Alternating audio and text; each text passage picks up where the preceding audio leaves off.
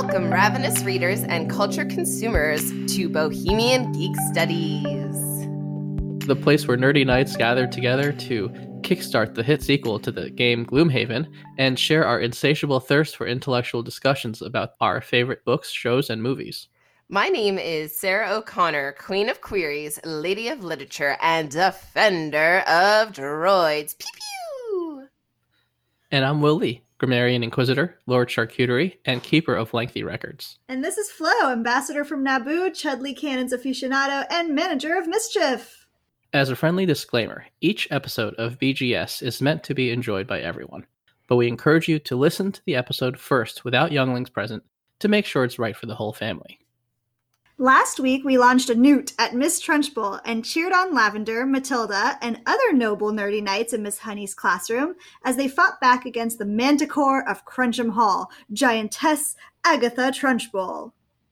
Now, this week, we're looking at two chapters. Chapter 15, called The Second Miracle, and Chapter 16, Miss Honey's Cottage, to explore the theme Secret Powers, as Miss Honey starts exploring Matilda's hidden powers away from prying eyes and off school grounds. So, without further ado, let's get into the quick summary of chapters before taking a detailed dorky dive more deeply into that delicious text.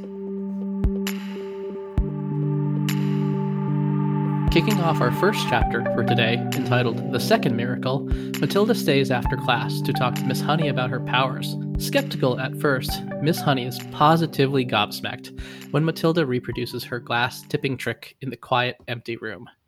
The chapter closes with Miss Honey asking Matilda over to her cottage for some talent scouting, like American Idol. Oh, no, T. That's what they do in the UK.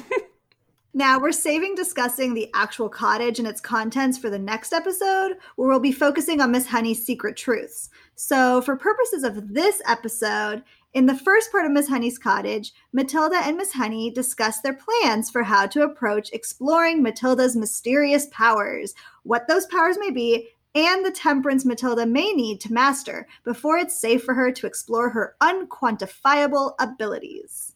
Thanks, you two. And with those excellent summaries in mind, let's explore some of the more pertinent passages in these two fantastic chapters.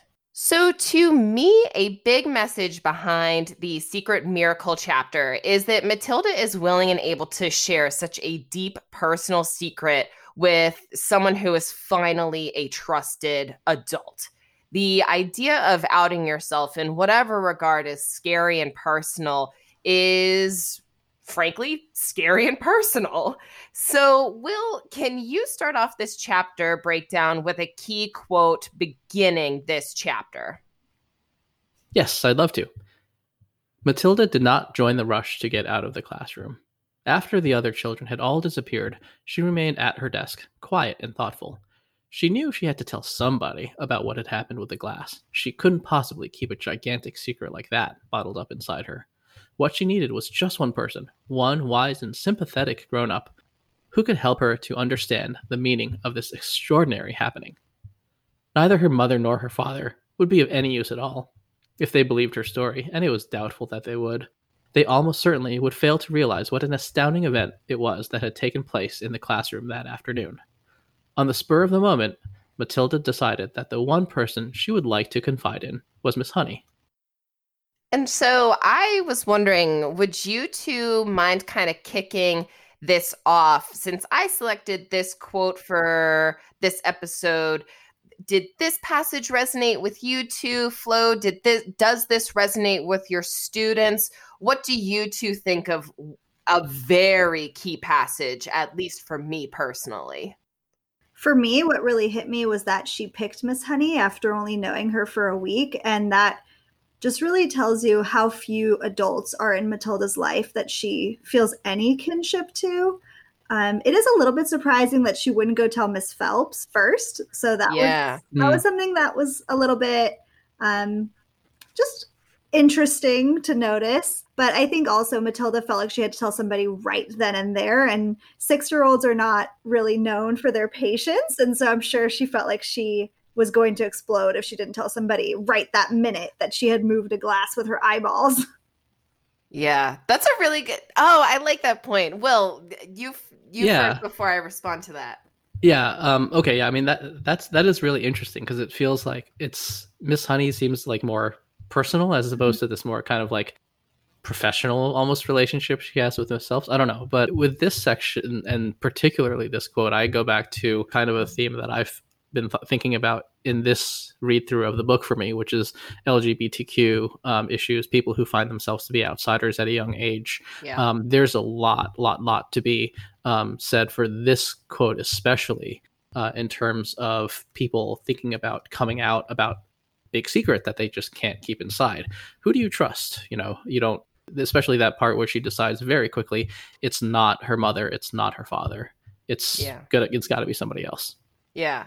I really like both of those perspectives, and I suppose I had always looked at it when I was reading from like Miss Honey is this safe repository of secret knowledge, and that was very, very special and important to me to see in literature someone needing help and feeling they found that trusted source. But that's why it's really cool to talk about it with more than one person, because with your two insights, and especially with Flo's, you know, quote unquote hot take, which I think is a totally fine temperature take. I think it's lukewarm at this point. You know, yeah. And so like when I was a child, I read it as a child who was dealing with these new explorations of knowledge. As more of an adult, I can see the like, look at me, look at how flipping cool this is. I'm letting you in on something really cool but special about me. Let's actually take a vocab moment to break down what this quote actually means in the practice for educators in the actual world. To me, someone who had not necessarily learned what proper boundaries are, or for people who have different relationships and role models, Flo, you can't speak on behalf of everyone, but can you help give us some insight into things like student-teacher confidentiality, mandated reporting, and what kind of goes through the mind of educators when students come to them with serious issues like being able to use telekinesis?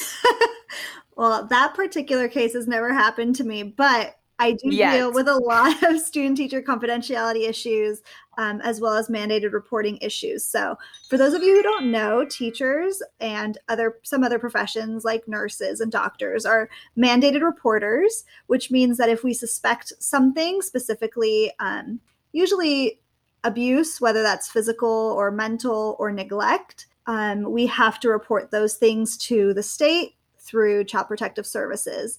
It's not an option. You can't choose to do it. It is a mandate. You are forced to report it.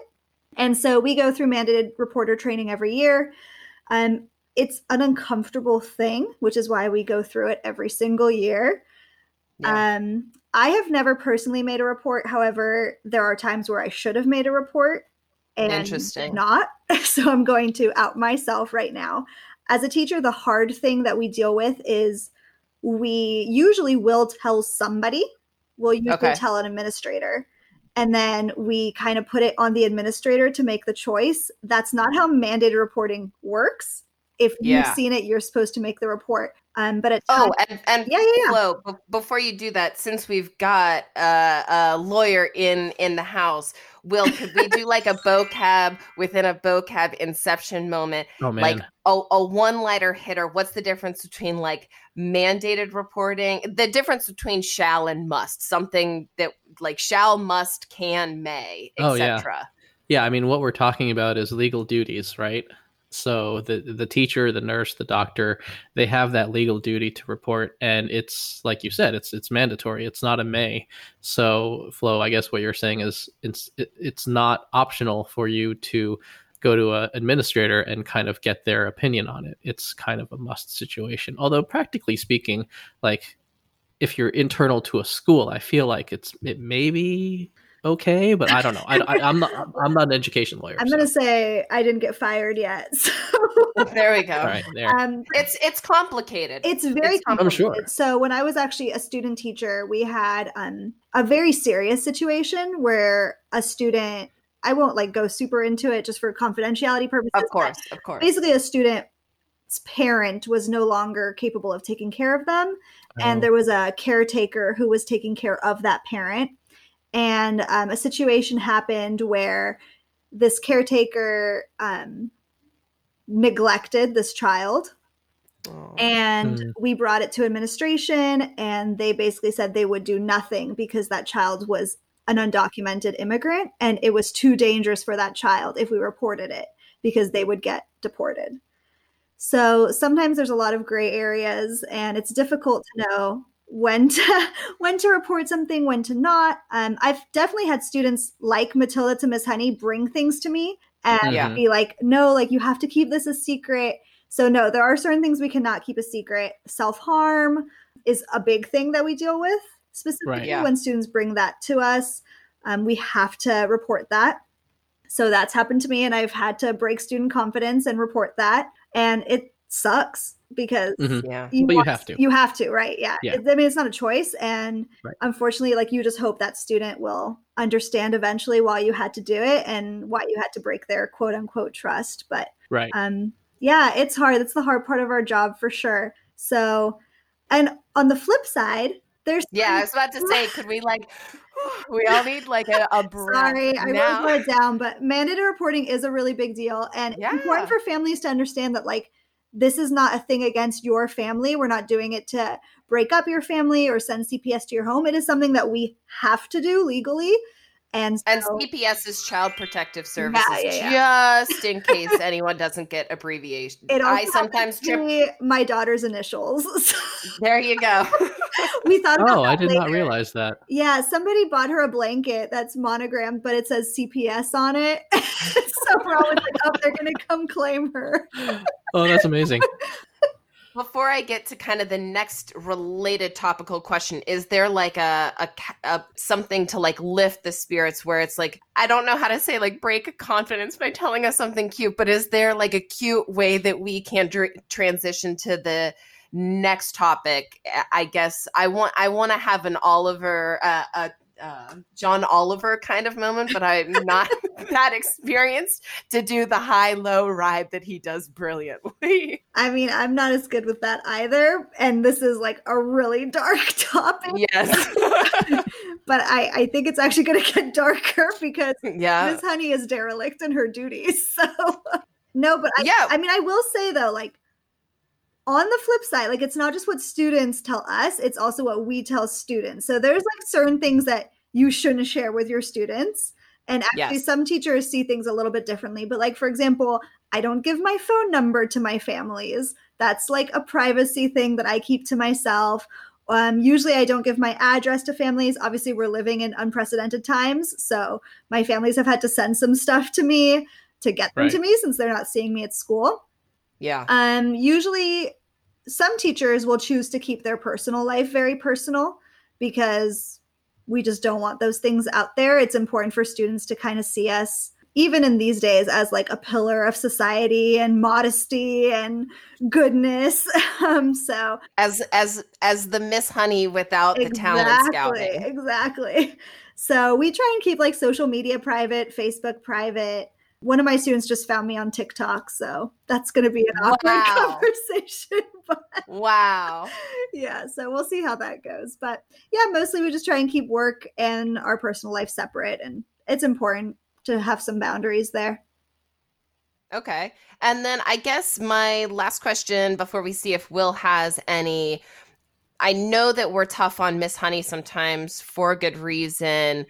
Can you talk a little bit about whether or not it was appropriate? I feel like this is a constant trope when it comes to mentors and educators. And as a young kid, I consumed this. Like this, whether we like it or not, folks, we are the TV generation that Doll was worried about. Mm-hmm. And I would love to hear your thoughts on whether or not it was appropriate for Miss Honey to check out Matilda's skills in secret, taking her back to her very sweet, but could have been like Wicked Witch of the West, like Hansel and Gretel kind of situation.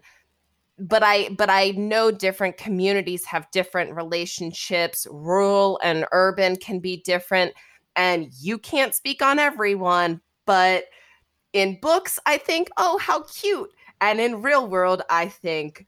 Yeah, so I mean, honestly, I give a lot of passes to Miss Honey on this instant. So I've been to student houses. I've had students invite me for birthday parties and for a variety of other things, just to hang out because they missed me over the summer, always with parent present, always with parent permission. That's kind of like where the big thing with me and Miss Honey and this one is that Matilda's parents don't know where she is. Nobody has checked in with them. She didn't call them. She's just like taking their kid, which of course we know that they're horrible and abusive and everything. And I think Miss Honey does too, because, she says so.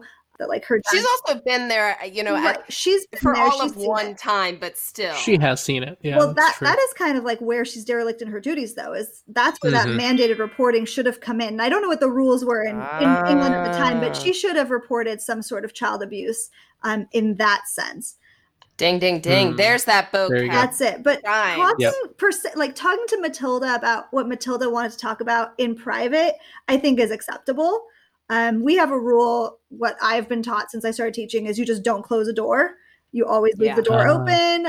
You don't want anybody suspecting you of anything. If things like get a little bit like you feel weird and like your radar's going off, have somebody else come in. Because we just have to cover ourselves. And it's, there's some bad people out there who are doing horrible things to children. And so we've got to be careful. Yeah, I mean, I think in this case, Miss Honey knew that Matilda needed somebody. And we feel that as teachers when a kid needs to tell us something and they just really need to get it off their chest. Taking her back to her house is sketchy, for sure. Yeah. Okay, Will, any other questions since we got a teacher on the line before we Sorry, you got like way more than you asked for.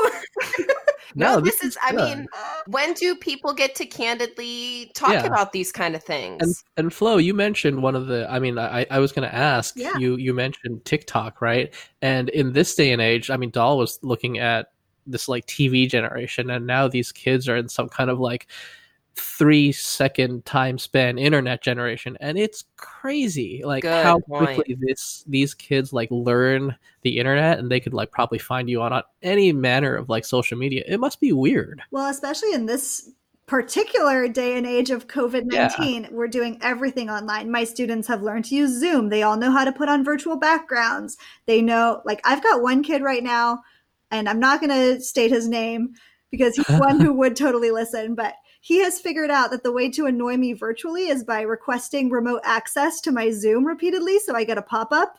Holy cow. So I've had to boot him out of Zoom numerous times. Oh, that's like itch powder. Yeah.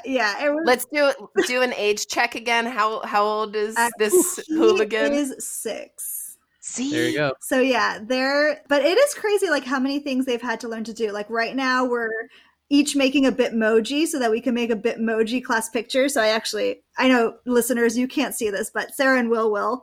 So here's one of my students' Bitmojis that's chilling with me. Here, since this again is an auditory medium, paint a picture of it with your words, Flo. Okay, so take us there.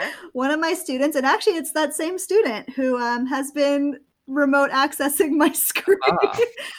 He is really into sports. His mom shaved his head during quarantine accidentally. So he has a very shaved head and he is in soccer clothes with a soccer ball. Give me a thumbs up. And I've printed him out the size of my palm and he's hanging out with me, and I'll be including the rest of my students next to me when I get those pictures in. But yeah, kids, they're all on social media. The craziest thing is when you ask them what they want to be, they all say YouTubers. There you go. So you mean like as a profession? As a profession, yeah. They'll say YouTubers, influencers, steamers. It's totally possible. And so now that we understand a little bit of the precocious real life magic of Flo's real life students, let's pivot again to focus back on Matilda and talk about Miss Honey discovering that Matilda is quote unquote magical. Will, take it away. Yeah, so this isn't quite Flo being asked for remote access, but maybe it is. Who knows? Yeah. So let's remember that Miss Honey doesn't believe that Matilda actually has these magical powers. That she actually pushed over the glass of water, and she thinks at first when Matilda confesses, "quote How often small children have flights of fancy like this," and she even smiles a little bit at Matilda, like asking if she should put water in the glass, and she thinks there's no possible way that Matilda actually tips over the glass. I don't know if, Flo, you might have challenged your student to, remote into your Zoom, but these things seem to these teachers have a way of being proved wrong. Oh, yeah. Yeah. Miss Honey's really wrong in this instance. And I've got to tell you, I've been wrong many times where kids tell me stuff and I'm like, yeah, of course you can. And they're like, no, but actually. Right. So Matilda here focuses all of her energy and attention on building up that power behind her eyes. And even more quickly than before, yikes, but excitingly, she tips the glass over not 12 inches from Miss Honey's once skeptical face with folded arms. And the picture that doll paints is both alarming and alluring. Miss Honey, quote, saw the child white in the face, as white as paper, trembling all over. The eyes glazed, staring straight ahead and seeing nothing. The whole face was transfigured, the eyes round and bright, and she was sitting there speechless, quite beautiful in a blaze of silence. Miss Honey waited, trembling a little herself and watching the child as she slowly stirred herself back into consciousness. And then suddenly, click, went her face into a look of almost severe calm. I'm all right, Matilda said, and she smiled. I'm quite all right, Miss Honey, so don't be alarmed. Woof. So whether or not we should be alarmed depends on this vocab moment. Will, what's this fancy schmancy angelic word that Miss Honey and Doll use here? Yeah, absolutely. So seraphic calm here is like angelic calm because a seraph is a member of an order of angels and is represented often with a child's head with wings above, below, and on each side. So, in other words, 6 wings total, and that's the biblical reference. And it also, the word dates back to the Hebrew seraphim, which was thought to have meant the burning one, as the seraphs were traditionally flaming angels with flaming wings. The singular seraph we think comes from actually John Milton, who was super into both his Latin and his Hebrew, and he used it in Book 1 of Paradise Lost, and that is my like super geeky college nerddom coming out there. And you also mentioned something about the number of wings that we found surprising. Can you hit us with that numerical value of wings again? Yeah, it's 6, a 6-winged angel, which is interesting. Wild. I'm telling you, again, that's a straight up murder hornet angel. That is a straight up murder hornet angel. And if you look at like pictures of old depictions of seraphim, they're kind of crazy looking. Yeah. Yeah. So, man, well, there are actually a lot of religious shout outs in this chapter. Obviously, miracle is in the chapter's name, so that's a pretty obvious one. Then Miss Honey tells Matilda that if she managed to actually tip over a glass of water with her eyes, that it would be, quote, just about the greatest miracle a person has ever performed since the time of Jesus. And as a Jewish person, I was actually very uncomfortable reading that out loud to my class. Anyways, then later, Roald Dahl again mentions silver wings. Shouts to Clone Wars episodes. Colleen, pew, pew, pew, pew. Colleen, if you're listening. Yeah, remember, are you the Silver Angel? So you'll have to check out those episodes for that. And what else? Was there another big one, Flo? Yeah, so Miss Honey later looks at Matilda in, quote, absolute wonderment, as though she were the creation, the beginning of the world, the first morning. So there you go. That's pretty biblical. For my Hebrews out there, that's Breshit. Yeah, I mean, it's so surprisingly religious kind of almost out of nowhere. Like, I know that they are taking a religious studies class. I know that certain schools do that to this day, depending public, private, yada, yada. Mhm. But I mean, here in particular, Doll is really evoking magic in a religiously significant kind of way. Flo and Will, do you know, does this translate in any of his other books? I know this is kind of off the cuff, but to me, this really stands out more than any other of Doll's, or frankly, besides Lion the Witch in the Wardrobe, and that was quite subtle in comparison to this. I mean, my specialty is the witches, and I don't recall any overtly religious symbols in the witches. I mean, it's all about witches, which is pretty non-religious. Yeah. And or religious to different people. Potato, tomato, tomato. Well, I got a degree in Jewish studies, and so I actually tend to find a lot of religious things in various texts, and I don't recall any in the witches. But this one was pretty shocking, and all clumped together.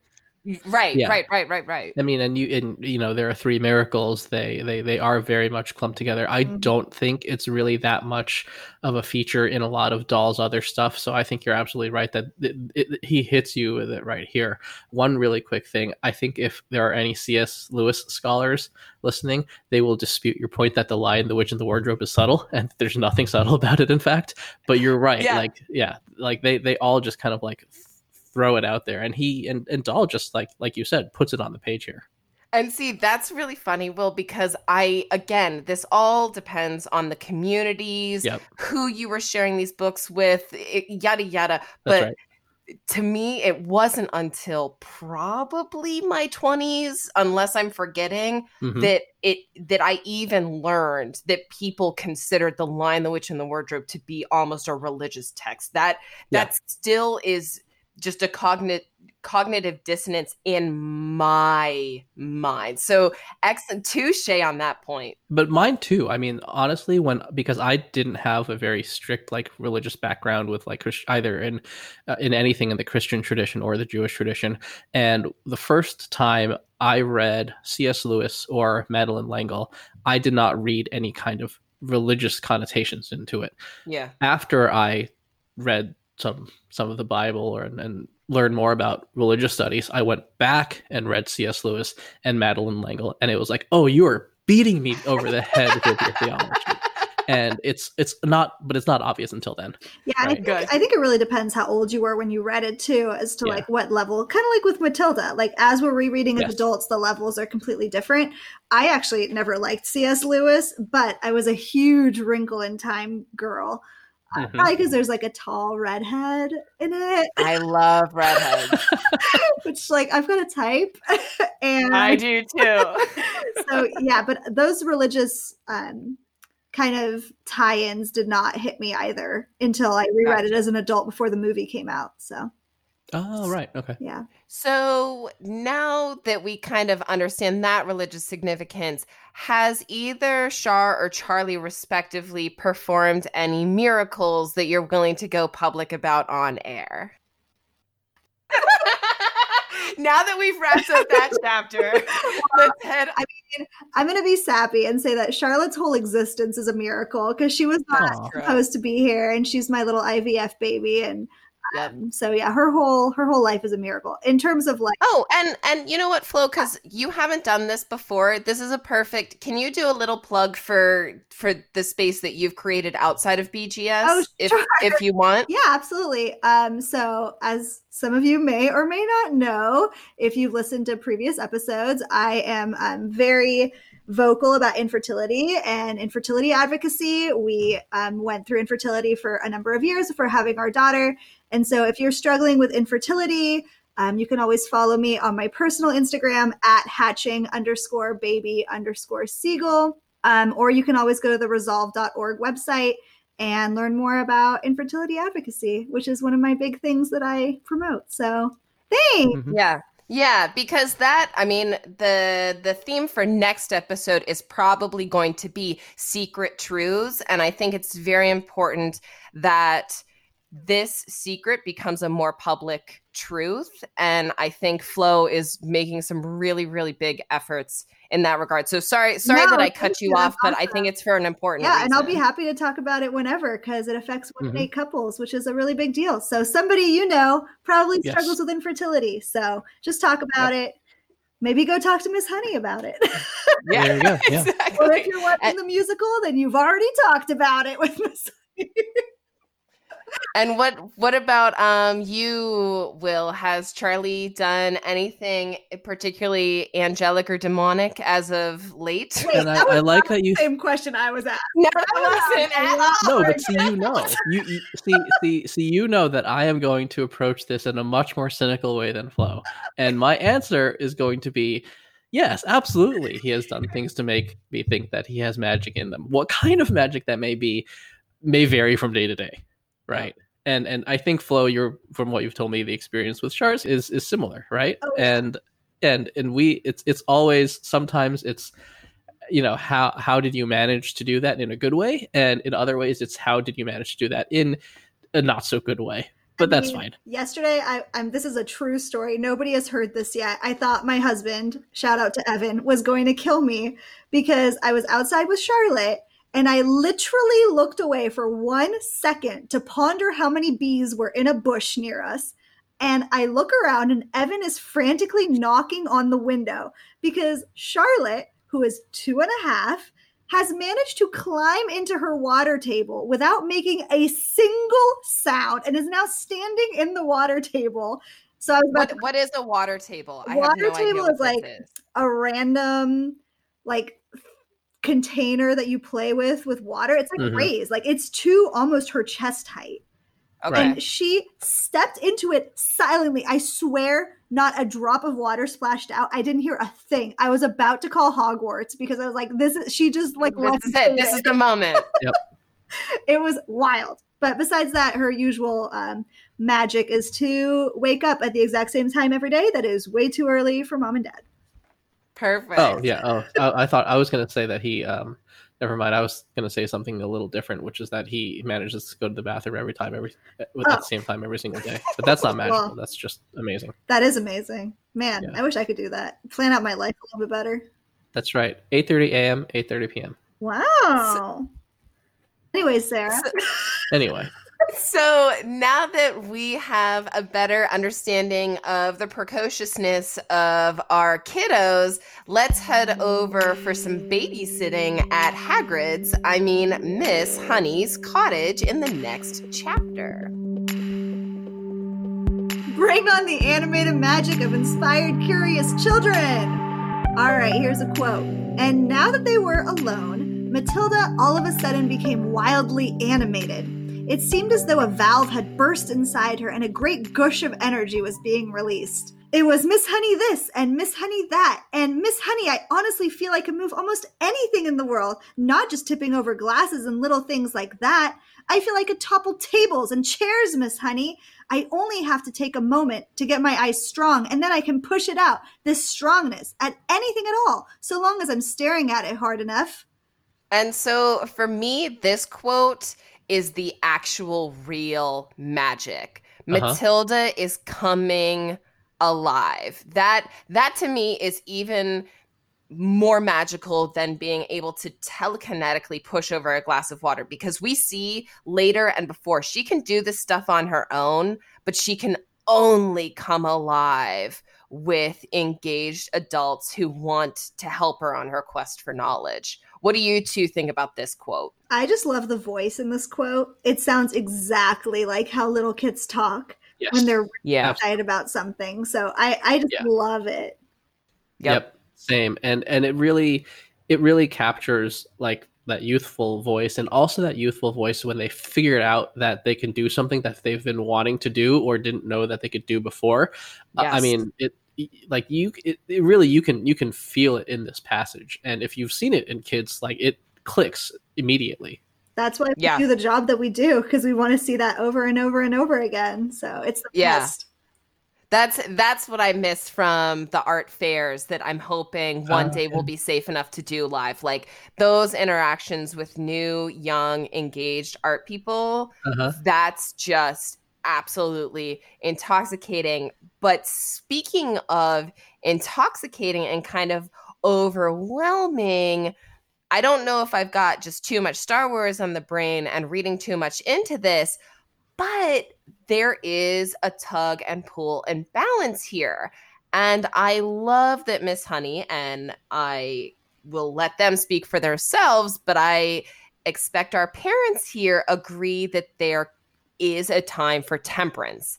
And so we here at BGS love Star Wars, but you can almost hear Miss Honey caution her eager Padawan learner from being pulled too quickly and too strongly by the power of her unadulterated, unquantified energy and possibility. Yeah, Miss Honey is such an Obi-Wan in this. It's crazy. Yes.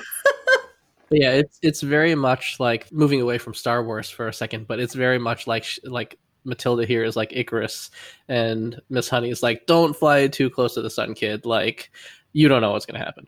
Yes, exactly. So, like, I mean, let's discuss if we need to any further, but you kind of see this traditional cautionary tale of exactly your point, Will, flying too close to the sun. Mm-hmm. Matilda craves power hard. You can see that she wants it's like, I can keep going. It doesn't need to be just glasses. It can be people on chairs. It could be buses on pairs. You hear Magneto go like, yes, finally, like finally the one has been born. And here's Miss Honey wanting to test Matilda, nods to Flo like, when is this appropriate? How far do we go? But ultimately, props to Miss Honey in this regard. She knows Matilda can get carried away. And she knows this because we see how lethally calm Matilda can be under serious pressure. And that's always scary. How she's able to absorb information in this superhuman way, especially for her age. And the fact of the matter is, Miss Honey on her hands has got a under 6-year-old wielding godlike power, and is one who is way too insatiably curious and way too literally, quote unquote, too steamed up and too concerned to do an inconvenient thing like temper anything. I mean, you can hear the classic Anakin, let's see how far we can go kind of trope. Any other kind of literary things or pushes where we see this point exemplified further. I love this lesson. I'm obsessed with this lesson. I mean, I kind of see like a Tom Riddle Slughorn sort of situation here, where, except for Miss Honey stops before Slughorn does, but right.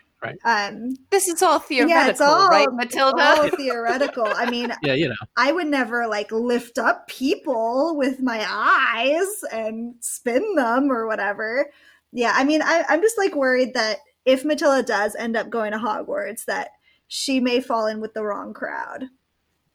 Yeah. Because Will, any other point, Will, before we actually make kind of that exact analogy in a small way in our next point? Anything further, Will? Yeah, no, I think you've covered it. It's an old trope, but it's a really important one to read in kids literature. It's in other doll books too. Yeah, I think it's really present here, but it is absolutely in doll in other places. Like, I mean, Charlie and the Chocolate Factory, kind of towards the end of it, when Charlie's one of the last ones, right? And he drinks the fizzy water, and there's kind of the same lesson there too. Yep. And so I guess now would be a good point for us to take a quick beat, as we like to do, to draw that kind of comparison between Dahl and Rowling here. So I kind of selected 2 key quotes from Matilda and Harry Potter to do kind of a compare and contrast. Flo, could you take us away with our first key Matilda quote from this chapter? Sure. Am I a phenomenon? Matilda asked. It's quite possible that you are, Miss Honey said. But I'd rather you didn't think about yourself as anything in particular at the moment. What I thought we might do is explore this phenomenon a little further, just the two of us together, but making sure we take things very carefully all the time. And compare it to chapter 1, book 1 of the Harry Potter series, when our Dumbly Bumblebee and McCat Galleon are sitting outside at the Dursley house discussing where the boy who lived will live. And she is aghast that he would choose such a kind of quote unquote unsuitable, unwizardly home above all others. Mm-hmm. Will, what's the key quote here? Yeah, this is kind of like if Miss Honey is kind of like helicopter parenting it a little bit, then Dumbledore is more of like, let's let them be like a latchkey kid, right? And the quote is, you can't mean the people who live here, cried Professor McGonagall, jumping to her feet and pointing at number 4. Dumbledore, you can't. And yes, we see Professor McGonagall bemoan Dumbledore's off-campus choices for her future good Gryffindor Quidditch player, exclaiming, really, Dumbledore, you think you can explain all this in a letter? These people will never understand him. He'll be famous, a legend. I wouldn't be surprised if today was known as Harry Potter Day in the future. There will be books written about Harry. Every child in our world will know his name. Exactly. It would be enough to turn any boy's head. Can't you see how much better off he'll be growing up away from all that until he's ready to take it? And I personally appreciate like finally role models in books where characters have like demigod powers that could possibly destroy a world going temperance. But as someone who covets those capabilities, I don't know if I would have the temperance required. So I don't know. No safer place than Cruncham Hall as long as you study telekinesis at your favorite teacher's cottage, I guess. And so what are we to think here? Are Miss Honey and Albus running similar playbooks here on their star pupils? What do we think about that before we wrap up on that regarding my next comparison quote when it comes to teaching powerful younglings, when you see that kind of glint in their eye, realizing something precocious and dangerous is afoot? Yeah. I feel like one of the fun discussions about Dumbledore is like how much he had planned right from beginning to end, and we like to think that he had everything mapped out, like how it was all going to play out. But of course, when we first read it, and maybe all the way up to the end, we're like, what in the heck are you doing? You know, and just being completely hands off, and maybe Miss Honey's not quite ready to do that, but she is also she also does want to temper Matilda's instincts a little bit. Yeah, I mean, I think Albus and Miss Honey both really love the people that they're taking care of in this instance. However, they've got very different ways of showing it. Miss Honey, as we'll find out later, spoiler, takes in Matilda as her own, whereas Dumbledore is always like very hands-off, won't talk to Harry for long spans of time, in an effort to temper him. However, It backfires because he's, 15 and moody, and I would be excited to see how Matilda is when she's 15 and compare that to Order of the Phoenix Harry, because I think they would be like a really intense duo. Yes. And I mean, speaking of that, and not to belabor the quote, to just get to the nitty gritty here, we're looking at glints and glimmers in eyes and faces. In Matilda, Miss Honey describes what she sees on Matilda's face as a strange and distant glimmer that you had after you tipped over the glass. In comparison, I'm not going to draw it to Harry. I'm going to do it shockingly to Tom Riddle, where we see, quote, an odd red gleam in his hungry eyes now when he's got Harry and Ginny down in the Chamber of Secrets, book 2. So still, again, very young, and Flo and Will just adjusted their glasses because this is like spicy stuff here going on for both of these just huge literary characters.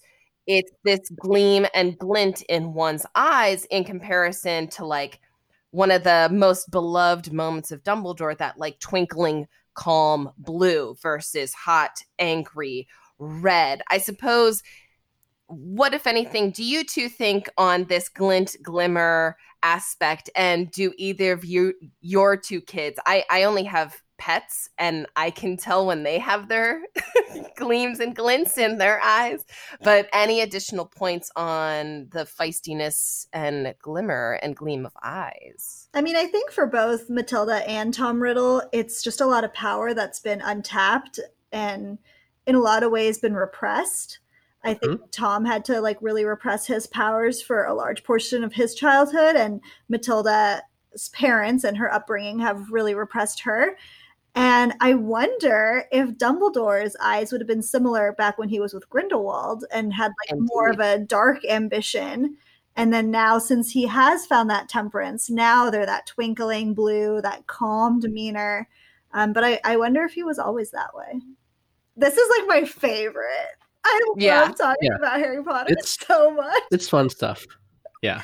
And I think you're right to pick up on the Tom Riddle comparison, right? Because we see very early on in this book Matilda using, if not like the powers of her telekinetic mind, at least the powers of her mind, to do some serious damage to people in revenge. And Tom Riddle isn't all that different from what we know about him. And the whole point of this is how good teachers can take that kind of power and help you mold it into something more productive than just revenge and destruction. Yeah, I mean, I think Matilda definitely could have been pushed to go into the cave. 100%. Oh, yeah. 100%. As for my own kid, my own Charlotte, she definitely has like a sneaky little gleam. It's very different than like her excited gleam, like when we're at Disney World or Disneyland, then she gets like super, super stoked. But definitely when she's up to no good, like right now she's really into secrets. So she'll lean in and go, "Mama, let's go tickle daddy." And so that's just like been a really fun, like little glimmer in her eyes. Nice. No, yeah. And I've always thought that like all kids are like that because mine is, but apparently not. Like some kids just aren't as they don't go through that kind of like deceit / secret / like, I mean, I don't know how it's possible. Apparently it's not universal. So I was and still am a very candid kid. But I'll also say this, because this will maybe lighten the mood, and my co-host can tell me if this needs to be cut or not. I mean, I was like a bare naked. I was a total free spirit. And so my parents had to deal with teaching me to like not take off my clothes at a friend's house. Well, you can tell me how they did that, because my kid's constantly naked. There you go. Yes. Okay. I do Will. wonder if like this quarantine is really going to mess up some kids in that they don't wear pants anymore. Yeah. Like, how are you going to ever get your kids to wear pants after this is all over? You won't. Yeah. So anyway. Or shoes. Shoes. So I'll say to any of you parents then, since this is a confession and it still obviously happens because we're all humans, okay? And so I'll say also that since it's snowing in Erie, Pennsylvania, I also, not only did I have a nudist streak when I was very little, I also would wear summer dresses in the winter. And so my mom had gotten in trouble either with like the PTA or someone at the school for exactly some of the stuff we talked about earlier in this episode. Like, is Sarah being taken care of at home? Yes, she just likes wearing summer dresses no matter what the weather is. So my consolation to you parents, where the struggle is real. But you're right, though. Like, teachers do see that, and we do wonder. Like, I've got kids who, when it's raining, are in shorts and a t-shirt. I'm like, what are you thinking? Like, who didn't put a jacket on you? And then now my kid is just like running around butt naked, and I'm like, oh, I get it. Never mind. Yep. So I guess what we should remember now before we move into the next segment is empathy, understanding, patience, and temperance. because before we forget this, lest we not remember it, let's move to our next segment where we continue that tinfoil crinkling to talk about whether or not Miss Honey may be under a memory charm.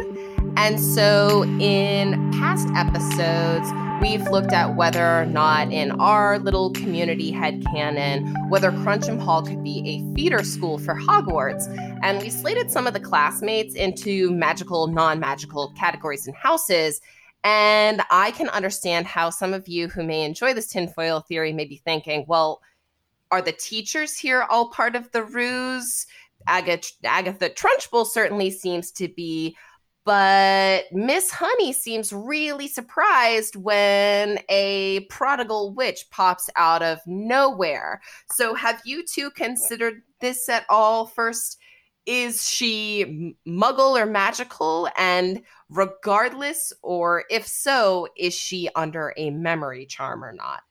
Will, what do you think? Totally putting you on the spot here. The argument in favor of Miss Honey being magical, right, is when, and we really, I think, all liked her introduction way back when we talked about her ability to kind of connect with these kids, and that's a kind of magic, and so that would kind of suggest that maybe she is, and maybe she's magic in the way that kind of like in the Fantastic Beasts movies, like you have characters like Queenie who you don't see cast a lot of spells, but certainly you see read minds and be empaths a lot, and so maybe she's specialized in that way, and maybe that's how the teachers at Crunch'em Hall work. I don't know, just a thought. I mean, in my opinion, she is a muggle. However, she's still magical because all teachers are magical, and that's what makes us special. And I think parents are realizing this in this time, that teachers are essential in their own brand of magic. Yes. And so, I mean, to me, I say muggle, but not as like a derogatory thing, just right. As she just has her own brand of magic that isn't defined by Hogwarts standards. Yeah, I like both of those responses. What about whether or not she's under a memory charm? Like, does she know that she works at a feeder school? Does she have no absolute idea? What do you two think? So, okay, here's my wondering. First of all, I don't think that she would need a memory charm, because I wonder how many kids in her class would actually exhibit magical prowess, or if that shows up later. Ravenclaw, yeah. No, mostly just like really used to little kids. I like that though, Flo. Nice. So, okay. I mean, I just don't think that she sees it as much. I think Matilda just happened to show her abilities quite early, but I think Miss Honey is like pretty open to things because she doesn't recoil when she sees Matilda's magic. So I feel like she's accepting of whatever, but also doesn't usually see it, and so therefore doesn't require a memory charm. And also, I wonder how long she's been teaching again. So it's like, how many kids has she really taught? Well, true. And in the Harry Potter universe, you definitely have muggles who are well aware of the wizarding world. You have examples, I mean, the Prime Minister of England, Hermione's parents, various other muggles who just know that magic is a thing in this world. And they seem to deal with it pretty well. I mean, you're forgetting Seamus Finnegan's dad. Well, his mom's a witch. I heard he had a bit of a nasty shock, though. He did. Yes, he did. Oh, well, I love that. And frankly, I won't be able to top what's already been added. So let's move on as we privately think a little bit more about that crinkle tinkle tinfoil. I mean, feel free, listener, send in your own theory or response. We'd love to hear from you. It really picks us up. But until then, Will, why don't you close us out on our short little thought to think on by posing questions to our listeners? Sure thing.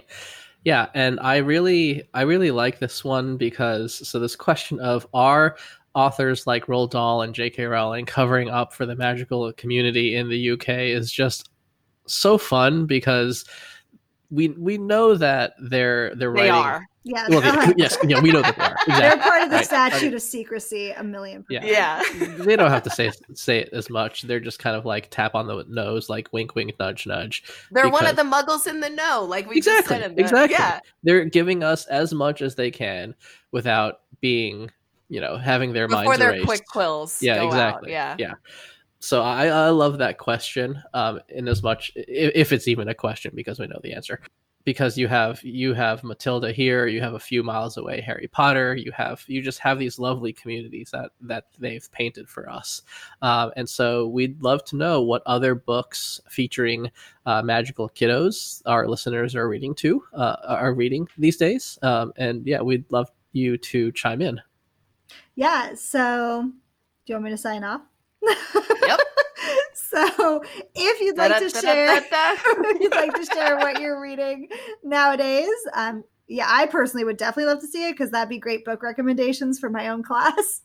Right. Please feel free to share some of your favorite Matilda moments or other books, quotes, questions, answers on Instagram at Bohemian Geek Studies, on Twitter at Geek Studies, or by emailing us your favorite magical books, or whatever else you want to tell us, frankly, at bohemiangeekstudies@gmail.com, and you may be possibly featured in a future episode. And legit positive stories are really hot right now. They are. We want some good news, so send it to us, especially if it's hot and positive. Until then, wands up and keep those pages turning.